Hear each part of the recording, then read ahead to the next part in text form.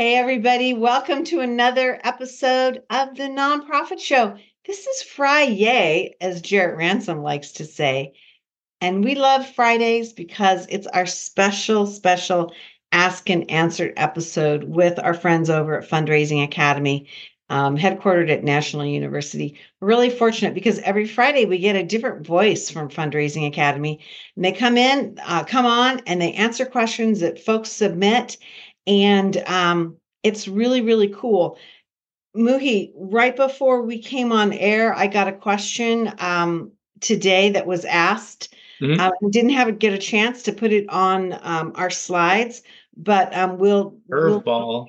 yeah, it's like total curveball. Yeah. It's a question that's never been asked before, and so I'm really excited to try and remember it and then discuss it with you. So that'll be kind of fun. So as I said, we're really fortunate to get somebody different every Friday. Today we have Muhi Kwaja coming to us from, where are you today? Michigan. Michigan. Ooh, I also said the other M word. Michigan. Okay. Michigan. Well, we are thrilled to have you. If you joined us on our green room chatter, we were talking with Muhi about he's going to be coming in January to talk about his experience as the co-founder of the American Muslim Community Foundation. I'm really looking forward to it. I think it's going to be fascinating, and I can't wait to learn more from you, Muhi, about that because it's an amazing system we have. Speaking of systems, we have folks that have been with us from day one. We started now 3 years plus ago, and they include Bloomerang, American Nonprofit Academy, your part-time controller, nonprofit thought leader, of course, Fundraising Academy at National University, Staffing Boutique, Nonprofit Nerd, and Nonprofit Tech Talk. If you have missed any of our 900 plus episodes, no problem. You can pull them up on our fabulous new app. You can find us on streaming or podcasts. My personal favorite, Muhi, is to speak into your smart remote and say the Nonprofit Show, and we'll come up on your giant TV. So That cool. that's rocking. It's a little appalling to see yourself that big. I just got to man up to that, but it's cool to see it. So again, wherever you like to consume your content, we'll be with you. Okay, Muhi, this comes to us from Cheryl from San Francisco, kind of your old stomping grounds. Yeah. Yeah. And so the question is this. While this may seem like an accounting question, how do we account for bequests or estate gift promises? I have been doing a lot of work on this, and I don't want my development goals to be overlooked at the end of the year. Interesting question. Definitely very interesting. I believe when I was at the Red Cross, we had a separate planned giving team, Mhm. and they would count it towards that year's fundraising goals. They Uh, would. so every shop may do it differently, Mhm. but if you are feeling like your goals are going to be overlooked, Mhm. I would still suggest to count it. Mhm. Whether you do it as a soft credit for now, hard credit, those are things that you and your team can discuss. But again, when I was at Red Cross, we had a whole separate team, and sometimes there were intermingling of portfolios, and credit would have to be transferred to the planned giving team even if it was somebody who was in your portfolio that you stewarded and those types of things. So I would definitely keep doing your homework on it, Cheryl, and see what other organizations do and see what works best for your organization. So, Muhi, let me ask you this in a hypothetical, and maybe this happened to you. You're working with a donor and you've got a great relationship and they're giving and everything's great. And then you meet with them for coffee one day and they're like, oh, hey, by the way, I just met with my trust officer and attorney and I've left you a little something, something. What do you do? Do you, at that point, given that you have this other team and like you said, commingling information or funds, is it appropriate to push on that or what do you do? Yeah, and having a conversation around, are there going to be gifts that are coming in during your lifetime Right. going forward? Or is this a trust where it's, like a remainder trust or an annuity trust, and see what the different options are. If the trust is involved, it's most likely going to the plan giving team.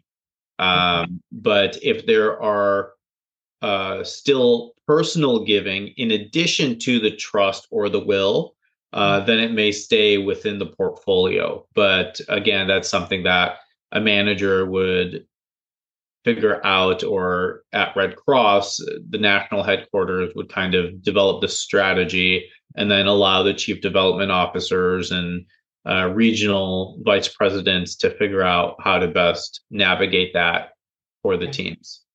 Because I can imagine if it was like just an off the cuff, by the way, I've left you a little something something versus I want you to meet with my attorneys or my trust officers. I mean, that's like a completely different strategy and amount of information, right? Mm-hmm. Yeah, and more than likely it would end up with the plan giving team, especially with the trust being involved. Even if they casually mentioned it, then it would be up to that plan giving officer to steward that relationship going forward for that intended plan gift. Yeah. Okay. Wow. Well, it's, Cheryl, good for you for keeping track of this. And I like Movie's idea of separating it out at some degree so that you can also alert, if you will, your team. Maybe it sounds like they don't have a planned giving department. And so just to let everybody know if there's a place where this information is kept, and there should be a place where this information is kept, that you can, that you can, go forward because as we know, Muhi, we talk about this a lot. There's the aging of America. There's so much opportunity for planned giving. And I think American donors are looking for this specifically. And so what does that look like and how do we manage it? Yeah. Need to be talking about this. Okay. Now, you know how I feel about name withheld questions. Oh, your favorite. I live or die by them. So, okay, this came from Orange County, very, very prosperous part of our country in Southern California. It says, how do you feel about having all members of the development team's goals reported out to the group? We never did this before, but at the first of the year, our DD development director wants this number to be shared. A few of us are super angry about this and feel it will add to our stress levels. Never had this question before. Yeah, it's an interesting dynamic. And again, at American Red Cross, there would be a national report that you could see your colleagues from all across the country and what their percentage to goal was. So from a corporate standpoint, individual standpoint, they tracked it all and they shared it all. So definitely within the region of like the Pacific Coast, we had those numbers across the entire team. But then there were ways to see it nationally as well. You have to go and understand why you're feeling super angry and why you feel it will add to your stress levels. Maybe you feel like it's added pressure. Maybe you feel like it's unfair because somebody who may be getting paid more than you is less to their goal than you are, or you've raised more than other people. There's a lot of things at play and could factor into this. But I think from a development standpoint, at least the directors, at least the senior C-suite level folks should know these numbers. For frontline fundraisers, if you want to keep that one-on-one, I can definitely understand that, but I don't think there's any harm if it's not being used in a negative way. I think more information is good information. Yeah. You can work on collaborating with your teammates, talk more about what issues they're running into if they're not to their goal or on track to meet their goal. So a lot of context is needed here, right. But I can see where they're coming from. So let me ask you two follow-up questions. Did you ever see this as a gender issue, like reporting out? Because it seems to me women are more afraid about talking about money. And I'm wondering if that's the case. This literally came into me with a name withheld. So I don't know the gender. I'm assuming it's a woman just because the way it was written. And that's just a total assumption, Interesting. Yeah. total assumption. But and then so that's one question. And then my next question is, how did you respond to this? Was Yeah. it was it positive? Did it like get you going, Mhm. or how did it work with your mindset? I think, new things can be scary. So on the gender part, I don't know whether, somebody who is male or female feels more inclined to this. I think anxiety and stress affects everybody. Mhm. So I would say that I never, and maybe it's just my mindset, but I never thought of it as a fear inducing or stress inducing thing. Okay. I knew that like year end, December timeframe, I'm going to hit or exceed my goal. And I knew in my portfolio, I had 10 people who were going to get me like 80% to my goal. So I focus on those 10 people. And if you're focusing on those people that are going to get you the majority of your goal, that's what's important here. And feel bold enough to push back at the right times with your portfolio and your managers and saying like you're owning this relationship and you're expecting it to come based on the information you've received from the donor. Mhm. Of course, if you haven't heard from the donor, there are things that you need to consider there and what are the factors that are leading to that. And that would cause me more stress, not the fact that my percentage is being written and other people on the team know about it. Right. Thankfully, I have a performance of goal issue. And maybe that's to do with the Red Cross being such a well recognized brand. Mhm. Um, or it could have been that I was that awesome of a relationship manager. I don't know. Who's to say? Well, I think it's an interesting thing, for me, to hear you say it's about your mindset and start there first, and to understand that change is hard, and why are you feeling anxious about this, and then being able to articulate that. I think that's a healthy thing, not just for this question, but probably just along the trajectory of one's career. So I think that was really wise, and it'll be really interesting to see. Sometimes we get comments back about answers, and so it'll be fascinating to find out if we get folks that are, that have an opinion about this, and we welcome that because it's just such an interesting thing to be talking about. And I think as we become more strategic in our nonprofit management, we have more dashboards, we have more technology that we're, engaging in. This is going to be the reality. It's going to be, more than just using a spreadsheet, right? So I kind of think that's where we are. Okay, well, thank you, Muhi. Let's go to Marco in Fort Lauderdale, Florida.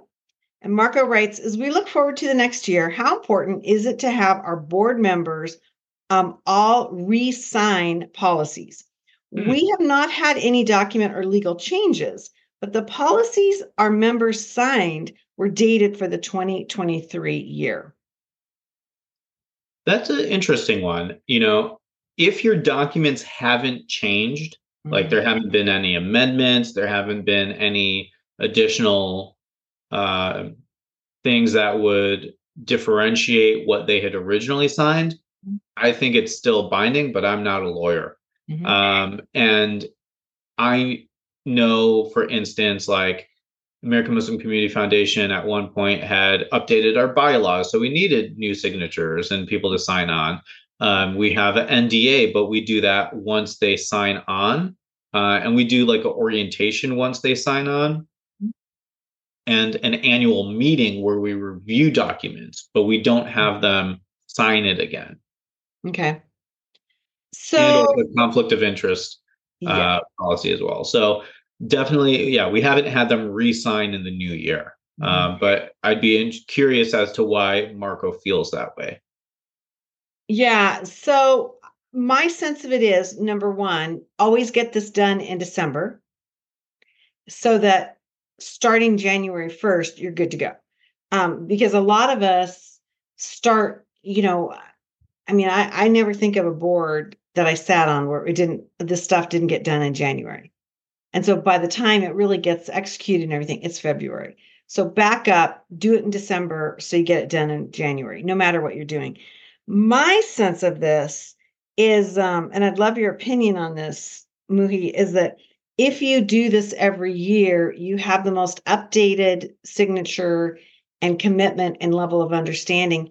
And even though it hasn't changed, it's almost like a reminder or a reinforcement as to what's going on. Like that COI, the NDA, especially when you're talking about funds and your development issues that can get really personal. And then if you work in an organization that serves children or minors, you have additional things. You have HIPAA laws, depending if you're serving in the medical field.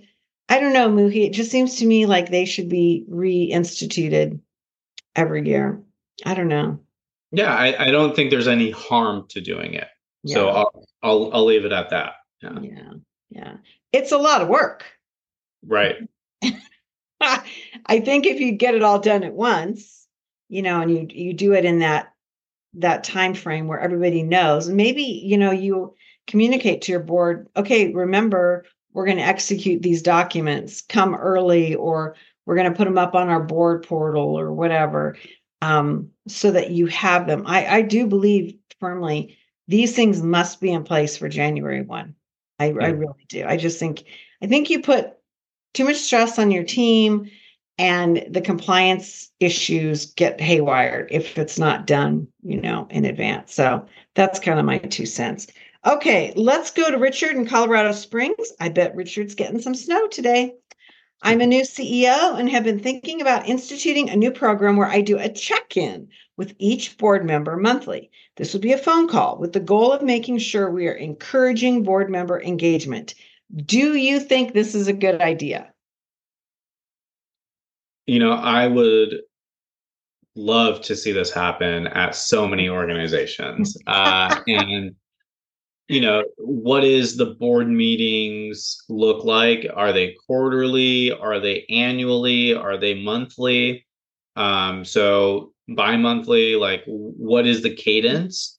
And do committees meet more regularly? What Right. benefit if you outweigh it? Like what are the updates that you're doing? And it seems like these would be individually, and maybe for the first 3 to 6 months you do this and get a feel for it, especially as a new CEO, strengthening those ties. Yeah, of course, you want to be reporting to the board president and other leadership.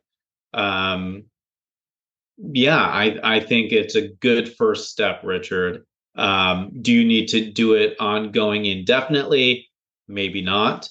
But again, that depends on the cadence of different meetings and structures that you have in place. Yeah, I think that's wise advice. I think I like that. I hadn't thought of that, Muhi, about looking at it as something that you're doing because you're new, or doing it because it's a practice that you're situating up for your board.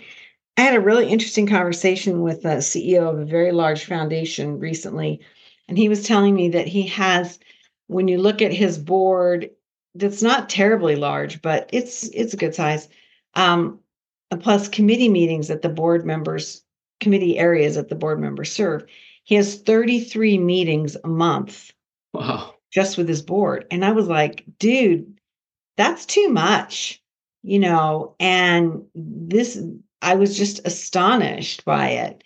And I don't know how you get around that unless, January 1, you institute something new and you're like trying to refine stuff. But it seems to me, Richard, you can go, a couple different ways. I like Muhi's advice on this because it's just too much of a time suck um, if you're not having a meeting where you're refining what it is that, this is my opinion, how the board member can engage and serve you, right? Mm-hmm. But if it turns into like a kind of a bitch session, then I think that's just really negative. I mean, like super negative. So, Yeah. that would be kind of a hard thing to do. Okay, my friend, are you ready for this wackadoo question that came in this morning? I've been waiting for it ever since you mentioned it.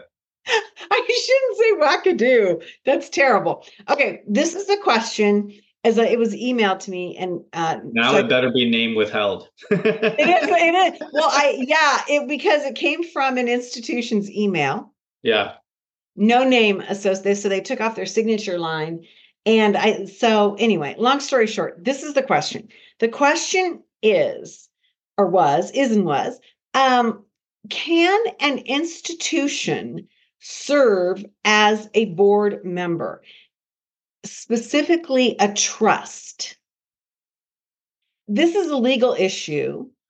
And so, I don't feel like I have the right answer, but my first reaction, Muhi, was no, because of the fiduciary responsibility and some of the reporting stuff. Like, so for example, we were just talking about signing a COI, conflict of interest, a HIPAA document, board policy, bylaw, whatever, And so my first reaction is no, it's not smart.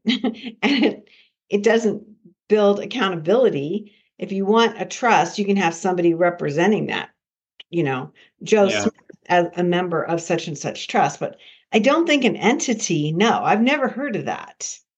Yeah, I hadn't heard of it either. But, would the board seat be open to anyone at the institution, only advisors at the institution or trust?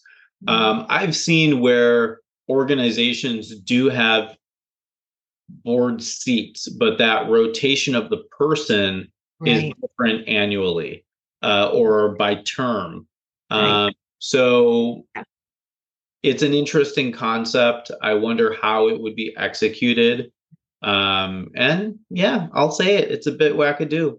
It is. It really is. And the thing of it is, Muhi, I believe in like the magic of, looking at somebody in their eyes, that whole mano a mano thing, who's signing on the dotted line, who's the direct leader who can make a decision or engage in a decision. And it seems to me it's a little nebulous when you have an organization. Now, I've sat on plenty of boards where somebody was representing their company, right? And, as a leader, but at the end of the day, they were signing on the dotted line or making the decision, voting, all the things that they needed to do. Sure. And sometimes that would be blurred with the organization that they represented. Mm-hmm. And sometimes it wouldn't be. So it was such an interesting question. I mean, truly, I had to read it a couple times because I was trying to figure out like what the background scenario could have been. And all I could think of is it's a funder. Yeah, that would make most sense. And again, like rotating the person on term by term would make the most sense to me. Mm-hmm. Yeah, I think you're smart. I really, really like that. Well, yet again, Muhi Khawaja, you have wowed us with your brilliance and your measured and steady response. I always love your comments and your perspective because they're different from everybody else in so many ways. Muhi Khawaja, trainer from Fundraising Academy, also, dare I say, more interestingly, the co-founder of the American Muslim Community Foundation, which if you were on earlier, we were chatting. We're going to have Muhi come on. Is it January 8th? I believe so. Okay, good. In early January to talk about his work as a co-founder of a major system in America that promotes philanthropic giving and philanthropic management. And so I'm really looking forward to this conversation because so many of us work with community foundations, large and small, and it's just really a fun topic, I think, to get involved with. So thank you, Muhi, for joining us on January 8th. Again, Fundraising Academy, you can check them out online at fundraising-academy.org, and you can see amazing content that they have and a lot going on there. Muhi, are you going to be at Cultivate in May? Definitely. Wouldn't miss it for the world. Okay. Can you tell us a little bit about what's going to be going on at Cultivate? Oh, yes. We have our call for submissions until the end of the year. So if you're interested in presenting, definitely get that in. We have different tracks on trends and technology and various other components that we'd love to hear from you on. And this is year two. You know, we had a very successful Yeah. Cultivate in 2023 with over 150 people coming and learning and networking together. And that's what it's about, to give people in the local San Diego area and people who want to travel to San Diego the opportunity to learn, have more professional development, refresh, reconnect, Right. and build on what they are doing in their careers. And you sold out last year, right? Yep. Yeah. So, when the ticketing opens up, which will be shortly, if you got to jump on it because there's only so much room at the table, as we like to say. So, Yeah. Our really, timeline is hopefully February. So okay, I can't give an exact date, but keep your eyes peeled for those Cultivate tickets. awesome, really exciting. I think we're going to be broadcasting one of the days there, and Jarrett Wonderful. Ransom will be there. So that'll be amazing. Hey, again, everybody, we are here because we have amazing partners that cultivate us. And they include Bloomerang, American Nonprofit Academy, Your Part-Time Controller, Nonprofit Thought Leader, Fundraising Academy at National University, Staffing Boutique, Nonprofit Nerd, and Nonprofit Tech Talk. Again, these folks join us day in and day out. And they also help share the message that we like to end every show. And especially during the holidays where things get really kind of crazy and stressful. And the message goes like this: to stay well so you can do well. Muhi, thank you so much.